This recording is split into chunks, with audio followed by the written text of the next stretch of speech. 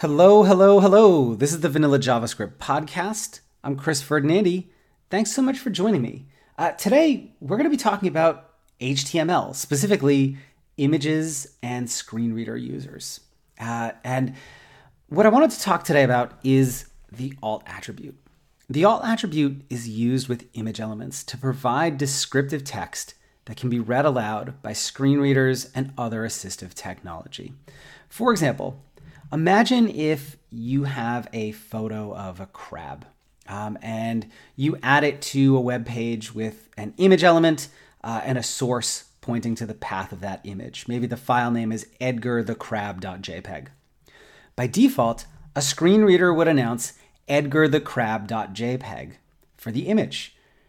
If we add an alt attribute with a description of the image, that will be read aloud instead. So imagine if on that image element, I added an alt attribute that had the text, "A crab standing in wet packed sand, waving as the tide gently laps the shore behind him."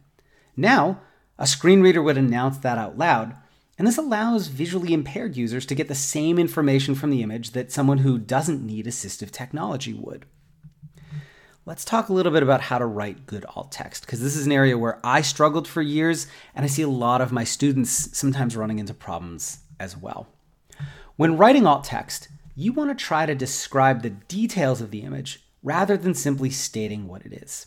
Using our photo of Edgar the crab as an example, "The crab I met on my vacation" would be bad alt text. It's descriptive, but it doesn't actually describe the content of the image itself.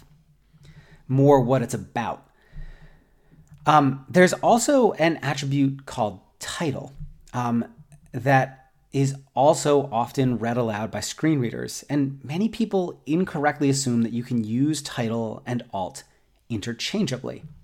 So for example, you might sometimes see people with title that has a value of "a crab standing in wet packed sand, waving as the tide gently laps the shore behind him." Similarly, that's also what if you use that as the value for the title attribute, that's what a screen reader would announce.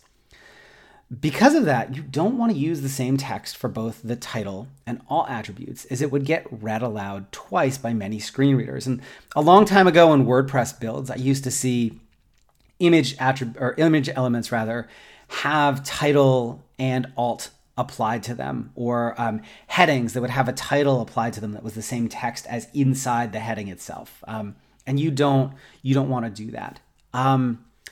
The title attribute, semantically, is supposed to provide the kind of information you might find in a caption. So, for example, "The crab I met on my vacation" would be more appropriate for a title. And then you could use them both together. So that image could have a title of "The crab I met on my vacation," and the alt text could be "a crab standing in wet packed sand, waving," etc.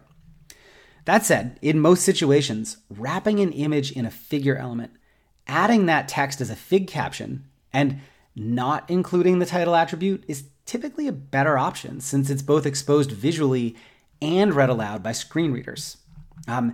That allows folks who aren't visually impaired to get that same information as well. Every now and then you might have an image that's purely decorative in nature. And just as an aside, images that are just decorative are far less common than you might think. But when that's the case, it's better to use an empty string for your alt text rather than omit the attribute entirely. Without the attribute, screen readers will read the file name of the image. With an empty string, it won't announce anything at all, which is more appropriate for an image that's purely decorative.